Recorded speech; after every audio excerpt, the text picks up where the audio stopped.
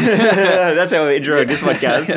Hey you, and welcome. My name is Mike, and you know what? I'm here with Keith, sitting in our amazing podcast recording studio. You know, just a couple of fellas chilling out, and today, what are we talking about? I'm pointing at Keith right now. We're talking about something spooky.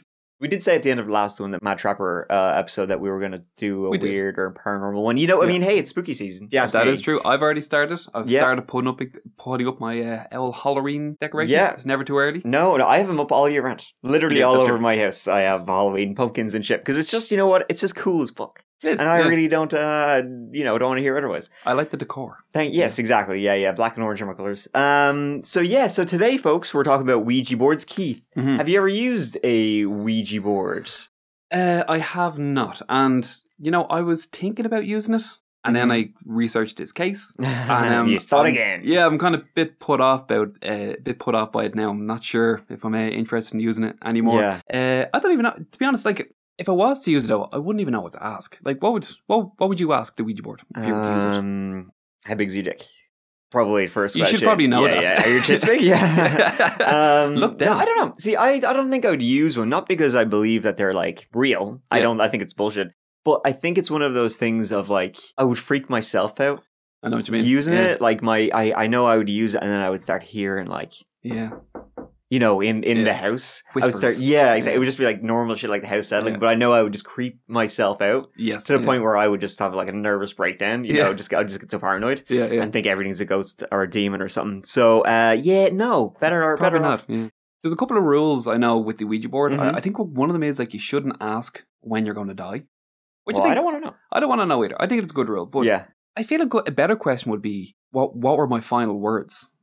Because that doesn't give you, it doesn't tell you when you're going to die, but it gives you a bit more context. For example, it'd be he just stays on the U. Yeah. Or it's I'm going to swallow this whole burrito whole. I'm going to stay away from burritos. Yeah.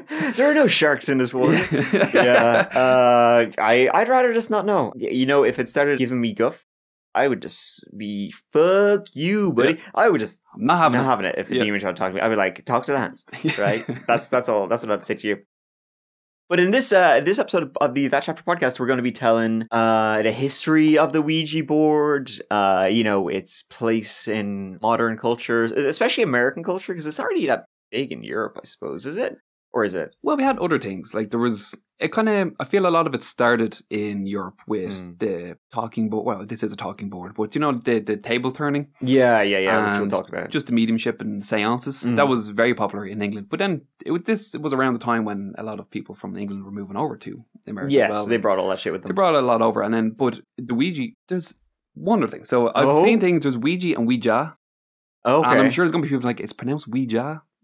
But I've looked it up, both are acceptable. I will be saying Ouija. Okay. I think what I'll do is what I've done this entire time and not give a shit. It's pronounced, and I'm just going to pronounce it my way. Problem solved. I'm going to do me. Yeah, exactly. And problem solved by me just not caring. So we're going to talk about the history of it, its place in culture, and then talk about a few spooky ass tales of Ouija's leading to murder. Or some spooky experiences some people have had. Real ones as well, documented stuff. Hey, listen, we only deal with the facts on that chapter. Hard, cold facts. Absolutely. That's my motto. Always has been. I say it in every episode. Hard, cold facts. Just like my hard, cold sometimes.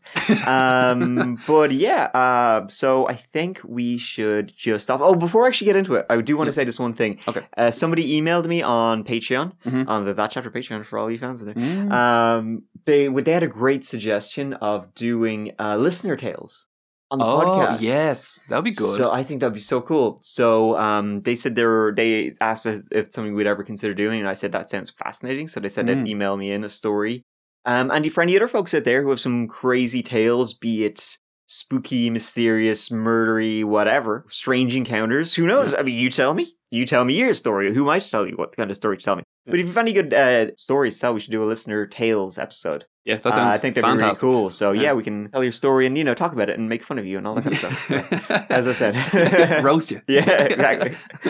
All right. Let's do it. Let's do it. Yes, exactly. I was pointing at Keith for something else, but I think that's acceptable. This is a Keith episode. He did all of the heavy lifting on this episode, so fair play to you when it comes to the research. But I see you just here. A quick shout out to Robert Murch. There you go. Yeah. The world's now, foremost... now I know where you're pointing. Yeah, exactly. Who is apparently, according to Keith, I'm reading his words, the world's foremost collector, historian, and expert on Ouija and talking boards. Much of my own, I mean Keith's, research on the history of Ouija was only possible due to his work. So, thanks, Bob.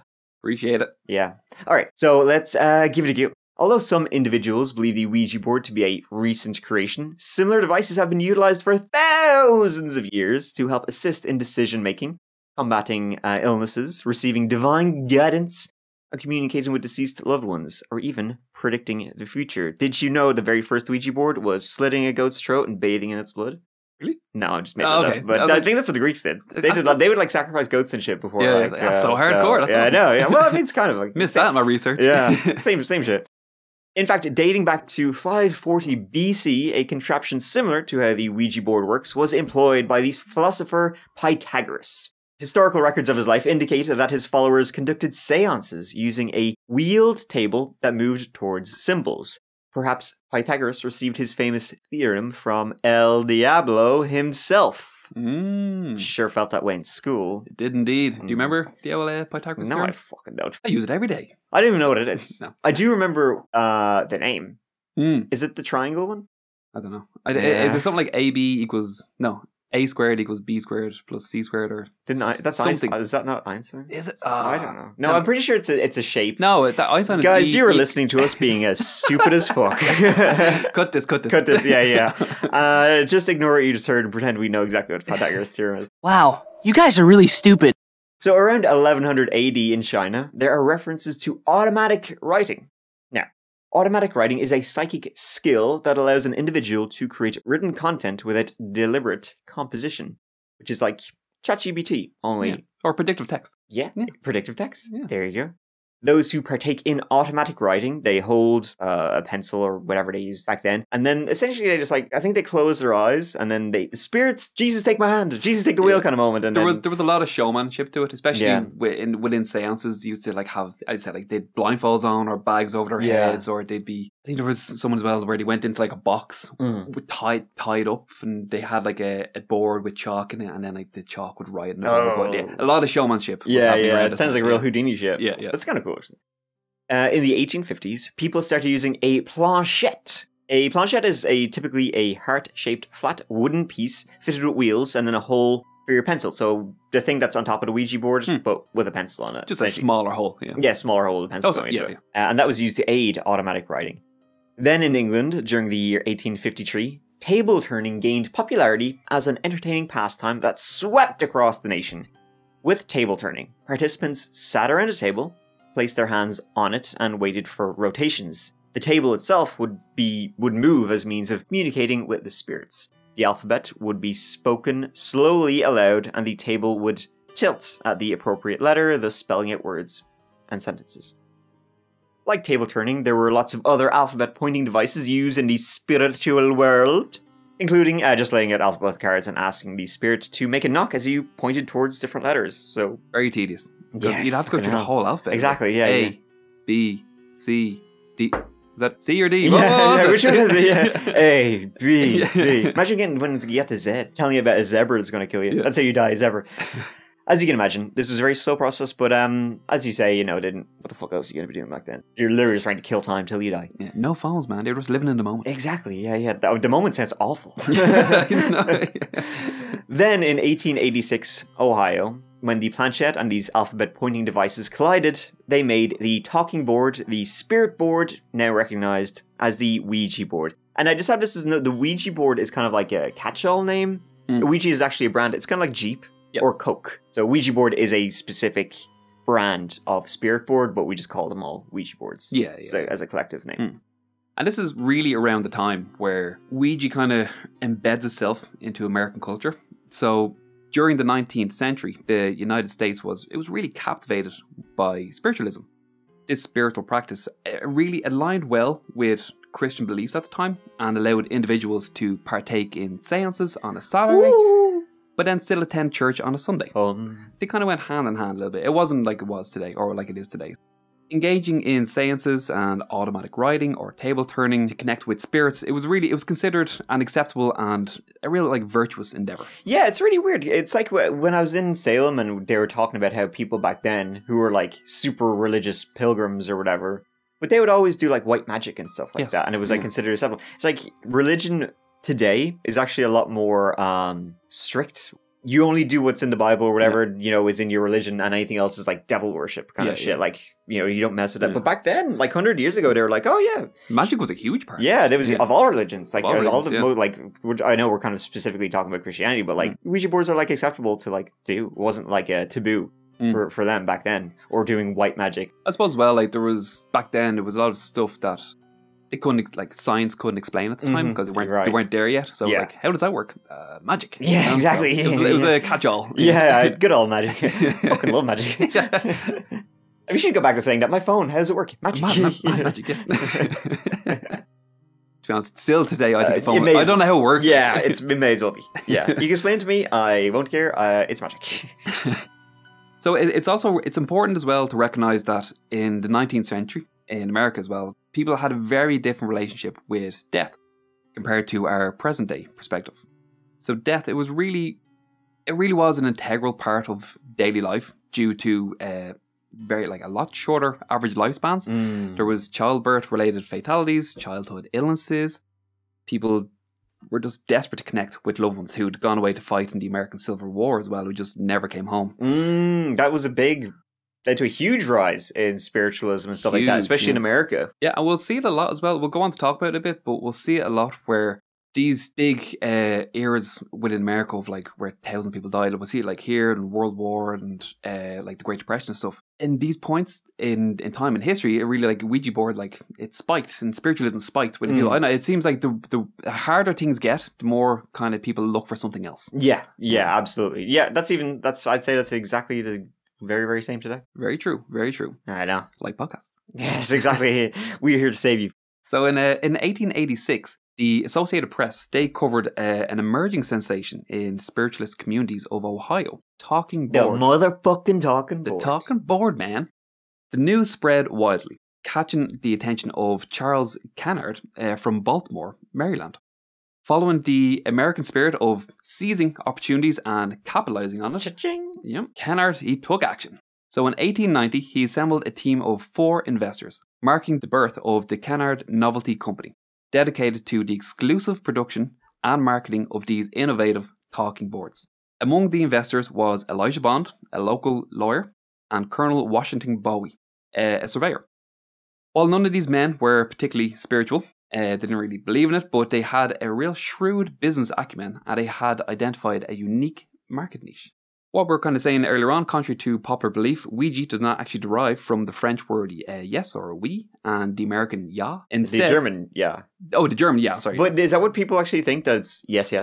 I think so. Yeah, it's one of those. Yeah, really? It's kind of somehow it's one of those things where people just believe it. Yeah, okay, it got out there. What would we call it. The spirit board? Yes. Okay. Yeah, that's a shitty name. Instead, the name was proposed by Helen Peters, the sister-in-law of one of the investors, Elijah Bond.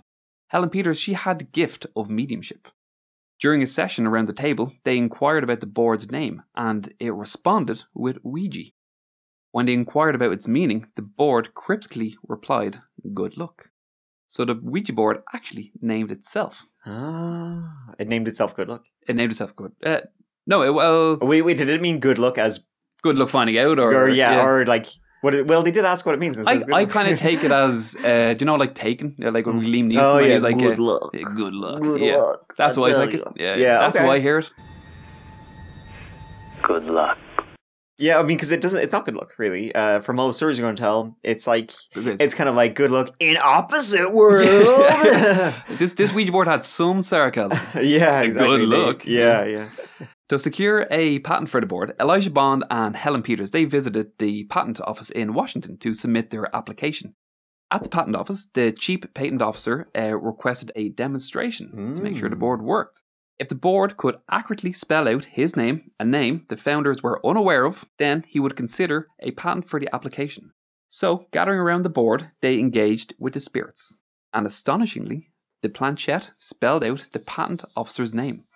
the exact method remains mysterious. Although Elijah Bond's background as a patent attorney might have provided some insights into what his name was, I guess we'll never know. I don't think we're going to be able to figure this one out. No, it was the Ouija board. Definitely wasn't an attorney being able to find out a person's name pretty fucking easily. Know, right? Nope, we're not going to crack this case. What we do have certainty about is that on February 10th, 1891, a visibly shaken patent officer granted Bond a patent for his new toy or game. The initial patent, however, does lack an explanation for how the device actually functions. It merely just asserts its efficiency and it works. Okay, I don't know how. It's magic. It works. It's magic. Yeah. So embracing the ambiguity and mystery, this was all part of the marketing ploy. And let me tell you, it worked like a dream. So fast forward to 1892 and the Kennard Novelty Company went from one factory in Baltimore to two in Baltimore. 2 in New York, 2 in Chicago, and 1 in London. They were cranking them out. Couldn't make it fast enough. It exploded, man. Wow. People couldn't get enough of it. So 1 year later, Kennard and Bond, they were out of the picture due to some internal drama. We're not sure why. But a man named William Fuld, a guy who had been there from the very start and who had been a stockholder and employee, he took over and he was now steering the old Ouija ship. Fuld, interestingly, he actually died in a freak fall from a roof of his brand new factory in 1927. A factory he claimed that the Ouija board had suggested he construct. Spooky.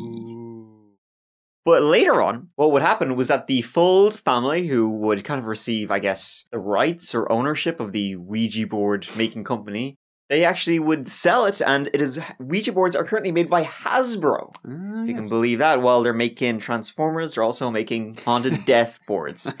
See, the Fulds family, they sold the rights to these two guys called the Parker brothers, Charles and George, I believe. So then they were the ones who were making and selling Ouija boards, and they took it to Weeja headquarters, which is located in none other than Salem, Massachusetts. Is it? It is. Interesting. Spooky city for a spooky game. In fact, today there's even a museum in Salem that's dedicated to Ouija boards and the spirit boards.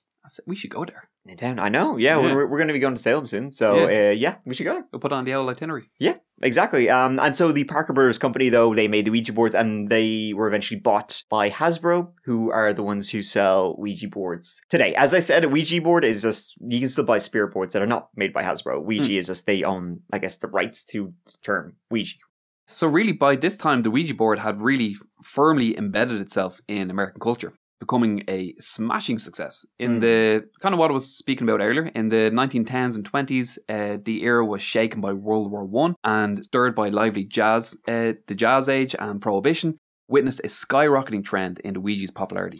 So during the Great Depression, the Fuld company, they were doing quite well. They hustled to open up new factories. They were struggling to keep up with the high demand of these curious boards. As the years rolled on, peculiar and tantalizing Ouija stories became a regular feature in American newspapers also. In 1921, the New York Times unveiled a tale of a Chicago woman who, on her way to a psychiatric hospital, tried to convince doctors that her actions weren't driven by madness. Instead, she claimed that the Ouija spirits had advised her to leave her deceased mother's body in the living room for about 15 days before laying her to rest in the backyard. Well, if the Ouija board told her to do it, I mean, come on. It wasn't me, it was the Ouija board. Yes, it was like, what are you going to fucking do, arrest her? Arrest the fucking board. Idiots. So fast forward to 1930, newspaper readers were captivated by accounts from Buffalo. 2 women were accused of murdering another woman, who they claimed only did so because the Ouija board told them to do so. And what the Ouija board says goes.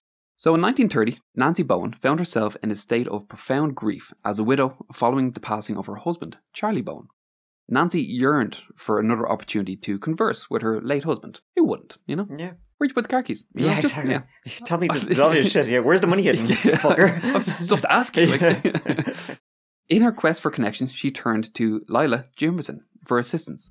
Jimerson suggested the use of the Ouija board as a means to communicate with Charlie. Jesus, he's even dead and his fucking wife won't leave him alone. Absolutely hounding him. Bitch wife, still after him. He's like, jeez, let me die in peace. No rest for the wicked. Yeah.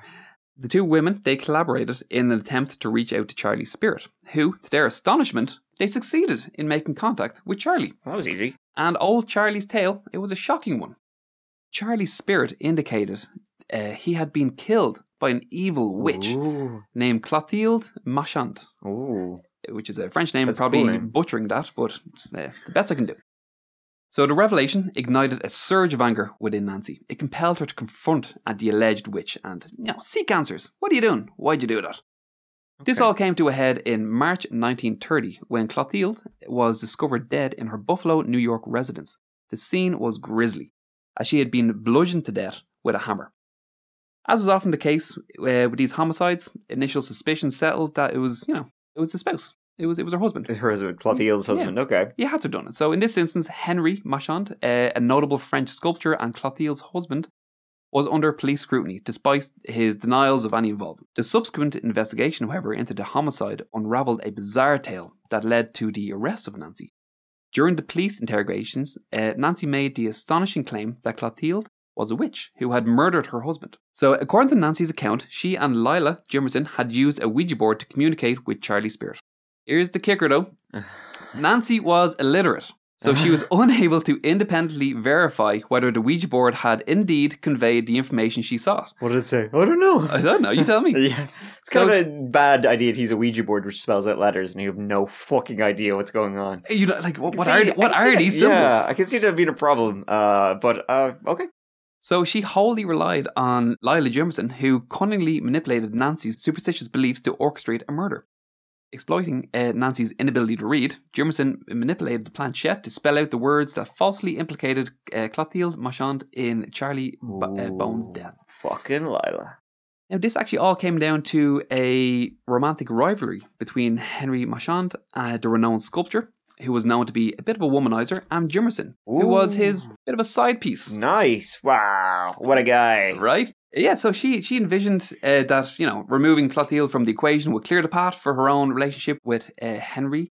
Both Nancy and Lila, they were apprehended and charged in connection with Clotilde's murder. Regrettably, though, the justice did not come for Clotilde. Jimerson, she was acquitted after undergoing 2 trials, while Nancy pleaded guilty to manslaughter, resulting in just a mere 1-year sentence. So, not a lot there. Yeah, that's a crazy story, though, of using that's a really interesting one, using a Ouija board to manipulate a murder. That's really cool. Yeah, that's really interesting. Yeah.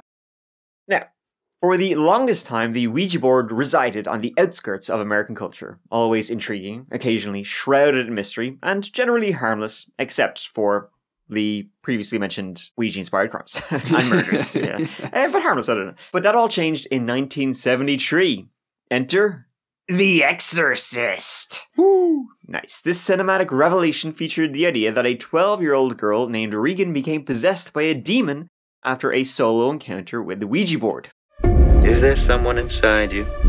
Sometimes. Who is it? It's Mike!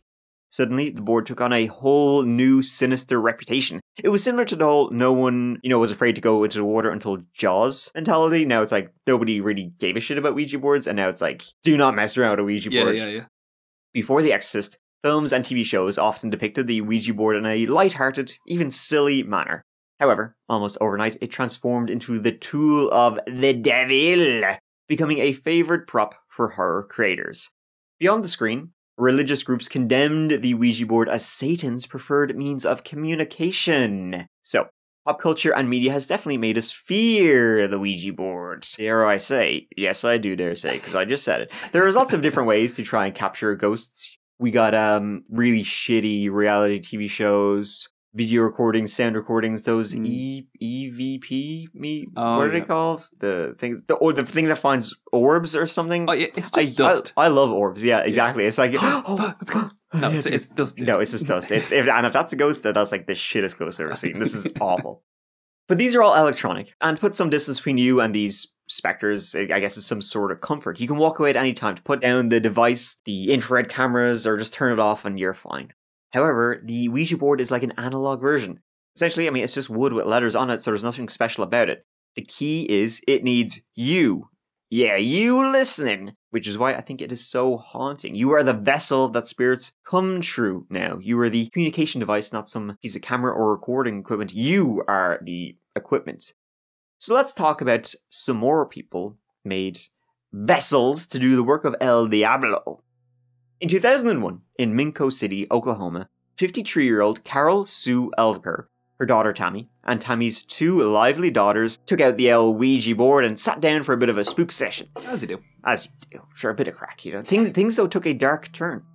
Indeed they did. When a message came true for Carol that Tammy's husband, Brian, he was evil. Not just evil, he needs to go.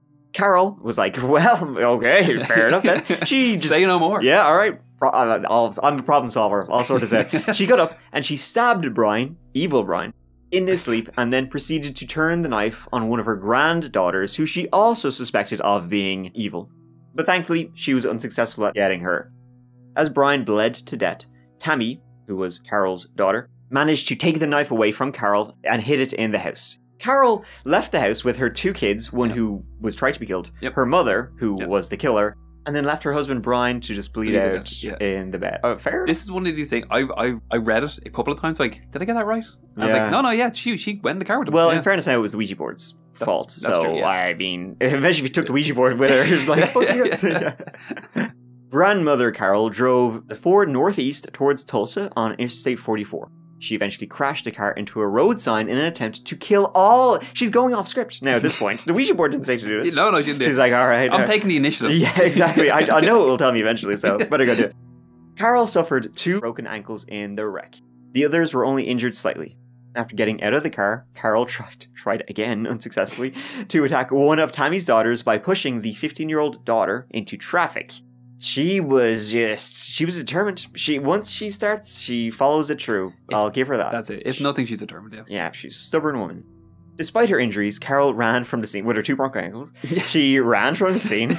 She then took off all her clothes, jumped over the highway barrier, and ran into a wooded area north of the interstation. And police later found her hiding completely bollocks naked. Carol, you good? We okay, Carol? We okay here? What did the Ouija board tell you to do this too? Tammy was also later arrested on a complaint of being an accessory to murder. See, the assistant district attorney said Brian Roach, the husband who was stabbed as he slept, begged for help, but was let bleed to death. Tammy didn't try and save her husband. Tammy Roach also hid the knife, supplied the getaway vehicle, and didn't try to get away from Carol when she had the chance. However, because Carol was found not guilty by reason of insanity, prosecutors ended up dropping the accessory charge against Tammy, as the charge would not have stood after Carol was ruled not guilty. System works, huh? Nah, no, works like a charm. Tammy did end up pleading guilty to the child abuse charge and was sentenced to a year in the Grady County Jail, and Carol was institutionalized. This was a big case that shocked the city of Minco at the time. The victim, Brian Roach, had actually served as mayor for the city from 1986 to 91, so he was well known and respected in the area. He was only 19 years old at the time, and he ended up being killed by, frankly, he was killed by the Ouija board, if you ask me. And so here's another story of a weird Ouija board encounter, and this is from the UK, County Durham, on Christmas Eve 2014.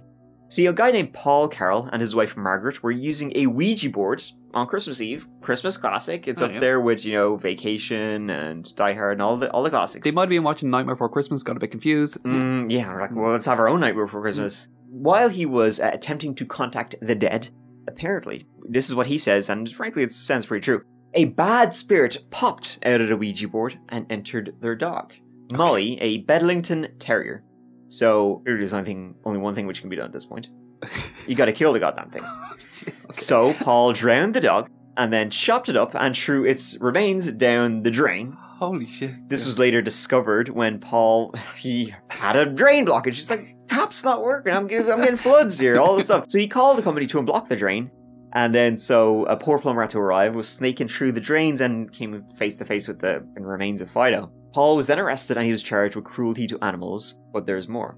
So he pleaded guilty and he received a suspended sentence. Then, in January 2015, so about a month after the Christmas Eve spooktacular, Margaret, Paul's wife, and their daughter Katrina, and by the way, check out their faces, because they have faces like a slapped arse compared to them. Yeah. The two of them then used the Ouija board, his wife and his daughter. Who knows what exactly happened when they were using the Ouija board, but apparently they like to dabble in the dark arts, it appears. And shortly after this Ouija session, they both attempted to kill themselves by taking a buttload of pills and then setting their own house on fire while they were inside of it. Now, I can only imagine, though, it seems like they had one of those, kind of regretting doing that now. Ooh, can I have a take back on that one? Because then they made themselves get sick, and they called a fire department, and the house was put out. They were hospitalized but recovered, and both got 4 years inside. Allegedly, the Ouija board made them do it. Now, here's another story, and this is actually quite a spooky story. I came across this while I was perusing Reddit, where all good research is done on people telling bullshit stories on Reddit. But this is one, right? And here's one from a user named Leon Crotchman, which is a good-ass name. And it goes a little something like this. Leon Crotchman, if you're hearing this, I'm reading out your story, so hope you don't mind. But I read this and I was like, man, this is a crazy story. So I'll just read it out as it was written on Reddit. My buddy Roger had a basement. Right, and at the foot of the basement stairs was a door. This door, at the bottom of the stairs, it closed off the basement pool and darts room from the rest of the house. The only problem is that after so many years, the door swelled up and would no longer close. Trying to close the door to the basement was a task. It had swelled up so much that the flooring had been gouged out from the door scraping so hard when they would try and close it. It just would not close. Now here's the creepy part. Roger, myself, and 2 other friends were playing around with the Ouija board in the dark. After about 15 minutes of goofing off, Roger's mother called him up for dinner. He didn't go. So more shenanigans ensued for about 5-10 more minutes, and Roger's mother then started to get mad. They could hear her stomping across the house just above them. They were in the basement, so on the ground floor. And then she went to the stairwell and she screamed, "Roger, get your ass up here for dinner right now!" Roger responded, "Okay, give me 2 more minutes." The mother then responded, "Don't just stand there at the foot of the stairs, get up here." Now the problem was that they were roughly 15 to 20 feet from the door. There was no way she would have been able to see Roger. Roger then said, "We're sitting at the bar," and the moment the word bar left his mouth, the door that nobody could close slammed shut. The 4 of them then immediately went from joking around to screaming and panicking as they couldn't open it and they were locked in the basement. His dad eventually had to jump down through the basement window well and had to kick the door open. And he never went back to Roger's house. It's a good story. I mean, it's probably bullshit. That was good, but man. it's a good story. Chills. Yeah. You know, that's what... Just small, but he's got chills. Chels. I have got chills. Well, that's it's a good story. Who knows if it's true or not? It's probably not. But, I always say, if you can choose between the truth or the legend, hey, I'm going to tell you a good story. Never let the truth get in the way of a good story. Exactly. And here's another good story. Excellent. Yeah, this is a good one. Because, you'll get to it, but me and Keith, we like to watch spooky movies together. Mm-hmm. Recently we watched the movie called Veronica. We did. And it's a Spanish movie. And it's still very good though. I know. Well, I let you automatically just docking your points because it's Spanish. I'm not one for like. It's still good. I don't want to read when I'm watching. Yeah, I know. I'm like, come on, Jesus. Here, do we have to go through this again? But as far I'm not a big fan of subtitled movies or even worse, dubbed movies. When the lips don't. Oh, dubbed is worse. I can't watch a dubbed movie. I definitely can't watch that. I can sort of get by with subtitles, but not a huge fan of it. But this was particularly good. I really enjoyed it. Yeah, it was a good movie. Even if you're spooky, subtitles, give it a go. Yeah, it's worth it. It's good. This is where we get into the real meat and potatoes of today. Yeah. This is the main story. This is actually the reason. It was after we watched that movie, was when we were like, oh, we should do an episode on Ouija boards and do this story. Yeah. This case in particular, so this stands out as the most renowned instances for enthusiasts of this supernatural in Spain. And it's etched into history for being the first case of paranormal to be documented in an unofficial police report. It's legit. So the story is actually about a girl called Estefania. Estefania. Yeah. You can tell we were so... 3 years of Spanish over here. Estefania. Okay. All right, here we go. Okay. I guess before we get into it, I'm going to mess up the names. I apologize. I did Google them beforehand. I tried that whole pronounce.com thing. Right, yeah. I gave it a go. I'm going to do my best. I apologize if I get them wrong. I am sorry. So... Born in 1973, Estefania Gutierrez Lazaro was the 3rd child among 6 siblings. Her parents, Concepcion Lazaro and Maximo Gutierrez, resided with the family in Vallecas, located in southern part of Madrid, Spain. Estefania was an ordinary teenage girl. She was cherished by her siblings. In subsequent interviews, 2 of her brothers, they fondly depicted her as a fantastic and nurturing sister who really radiated warmth and smiles and was very much a mother-like figure. So today, we'll begin our story on November 19th, 1992, between the hours of 2 and 3 a.m. in the early morning. In Vallecas, Madrid, the local police received a call from an individual residing in the Vallecas area, which was a working class area. It was a working class community on the outskirts of Madrid. So, without delay, 2 patrol cars they dispatched to the specific address, apartment number 8 on Luis Maron Street. The apartment was situated within a 12-story residential building. So the responding officers, they anticipated really just a routine call. Run-of-the-mill, similar to the other ones they typically receive at this time of night, like rowdy teenagers or family disputes. However, upon arrival, they were greeted by an entire family, parents and children alike, gathered on the street, too frightened to re-enter their residence.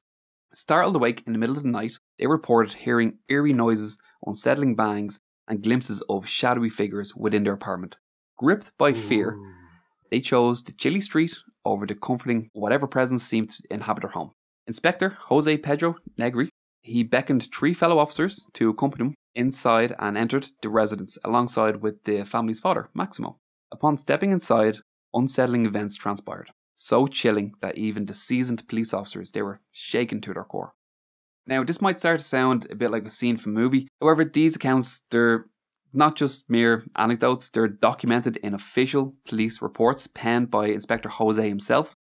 It's important to mention as well that the reports, they do follow the standard format of a police report. It does refrain from mentioning anything unusual like ghosts or ghouls. Instead, it just offers a straightforward observations of what happened that night. So in the report, it details an occurrence where the wardrobe door swung open with force, narrowly missing the faces of the officers despite having been locked moments earlier. It mentions the presence of loud noises coming from the balcony, which, upon inspection, revealed nothing unusual. There was nothing out there. There was an odd brown slime that had materialized on the bedside table. Additionally, the report recounts an incident involving a crucifix. Initially hung up on the wall when arrival, it was later discovered in the middle of the floor. The crucifix had been torn from its wood mount, and 3 claw-like scratches were visibly etched on the wall where it was fixed, as though it had been forcibly removed. The agents, they also ventured into the bathroom, deemed by the family as the most haunted spot in the whole house. Here, they experienced an abrupt and unprecedented drop in temperature. Such an unconventional entry in official police report, it really raised a couple of eyebrows. People were a bit skeptical. It's like, nah, really? So it was subjected to a thorough analysis and examination. However, the police inspector, Jose, he's always remained resolute in his account. In various interviews and televised discussions, he's stuck to his story and he's upheld the consistency of the narrative over the years. He hasn't wavered, he hasn't changed. He said, this is what happened, it's in the report, you can read it. Yeah. This happened. Okay, yeah, it's a really, really wild story. Let me just get into it now. So to understand the unsettling scenes that had just unfolded when the police arrived, we need to rewind a little bit to over 2.5 years, to March of 1990. It all began as an ordinary day. 16-year-old Estefania Gutierrez Lazaro set off for school. She only lived a few minutes from her school and she took her normal, everyday route. When midday arrived, Estefania found herself with a free period due to a teacher's absence. Seizing the opportunity, herself and 2 of her friends opted for what girls usually do in their free time, I assume, and decided to hang out in the bathroom. One of Estefania's friends had recently lost her boyfriend in a tragic motorbike accident and wanted to attempt contacting him, so she proposed using the old Ouija board to pass the time. Now, this wasn't entirely out of the ordinary for these girls. It wasn't their first encounter with the occult practice of Ouija. However, there were never any sinister undertones to their actions. It was always just, they were having a bit of a laugh, harmless fun, just, having a few beers, Ouija board, a bit of a laugh, Girls being girls. Girls being girls. The girls assumed their regular positions, forming a circle around the Ouija board. They placed their index fingers on a glass that served as a makeshift planchette, and they delved into their concentration and uttered, "Hola." I'm guessing, como te amo?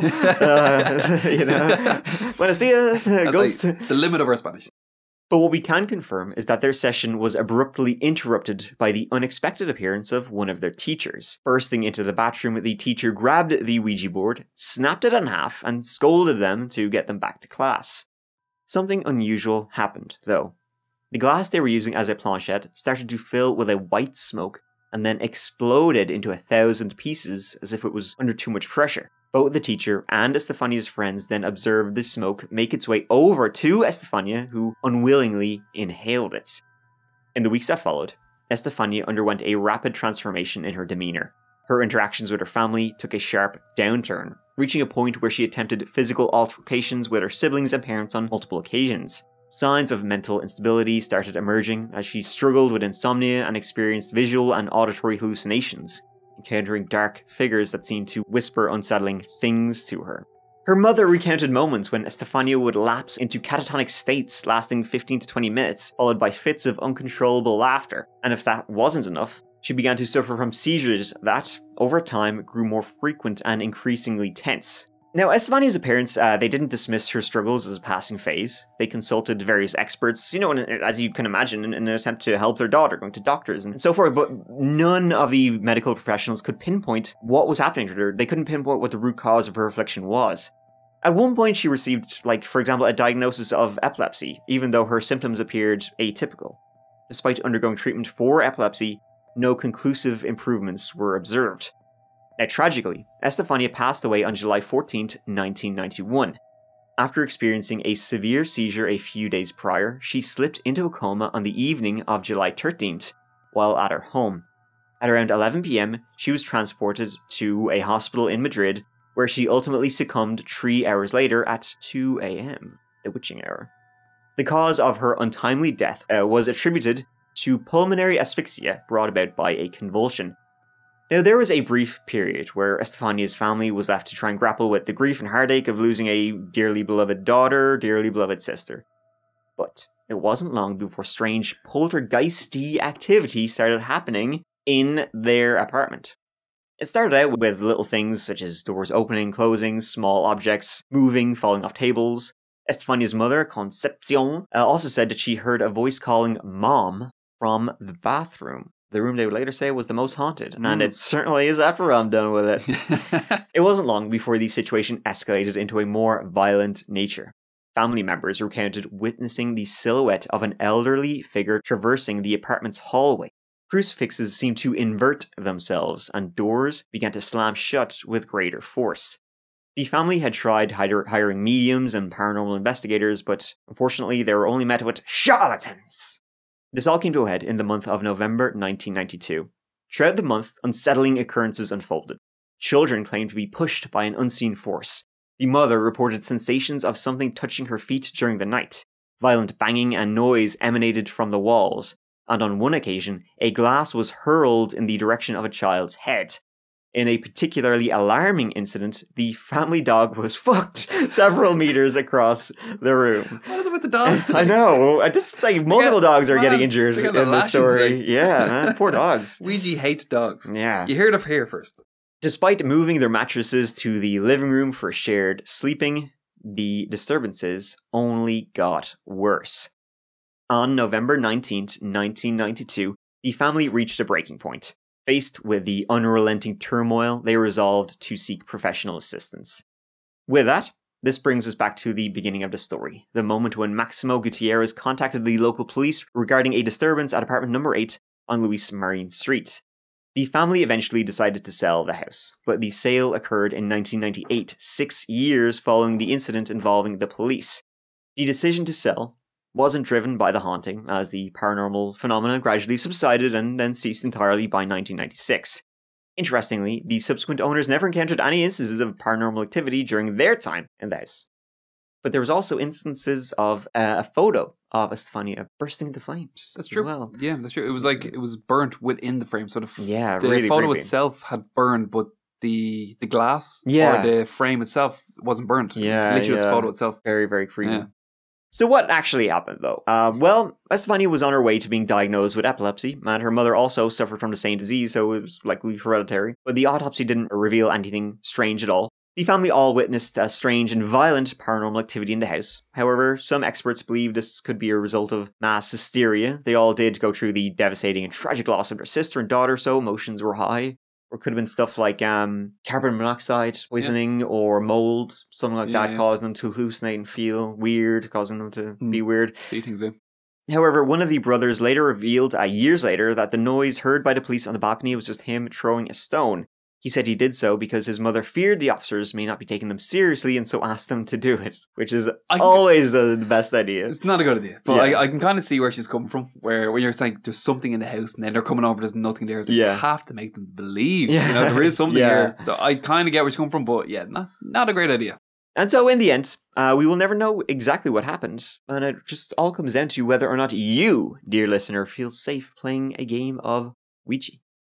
Super, super interesting. Like, there is scientific explanation to Ouija as well. What the hell nerds say, the old scientists. So, like, the action of the board, they say it can be easily explained by unconscious movements. So it's this phenomenon known as idiometer effect. Okay. So you can do it yourself.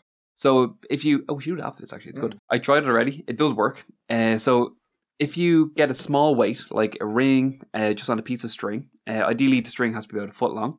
Hold the end of the string with your arm and put it in front of you. So the weight hangs down freely, and try to keep it as still as possible.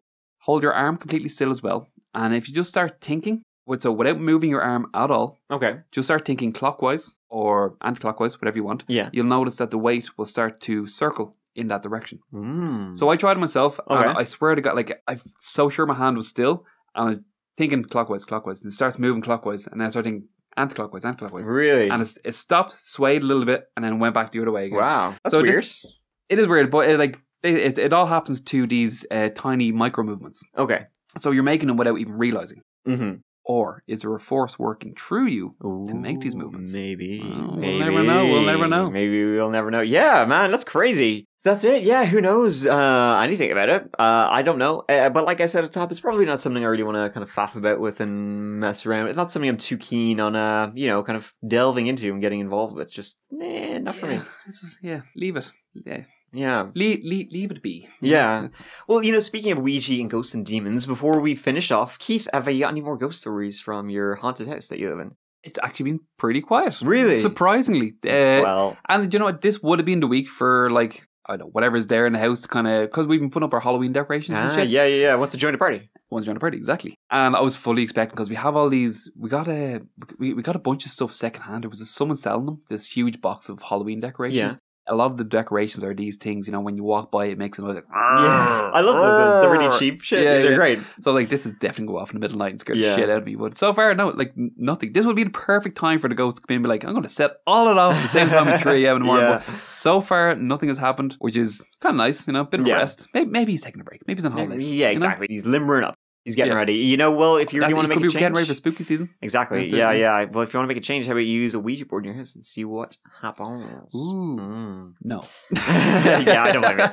I'm not doing that. Right. Here, listen, everybody, thank you so much for listening to the That Chapter podcast. I hope you enjoyed this whole episode with Keith. The next episode will be out sometime next week, so check it out.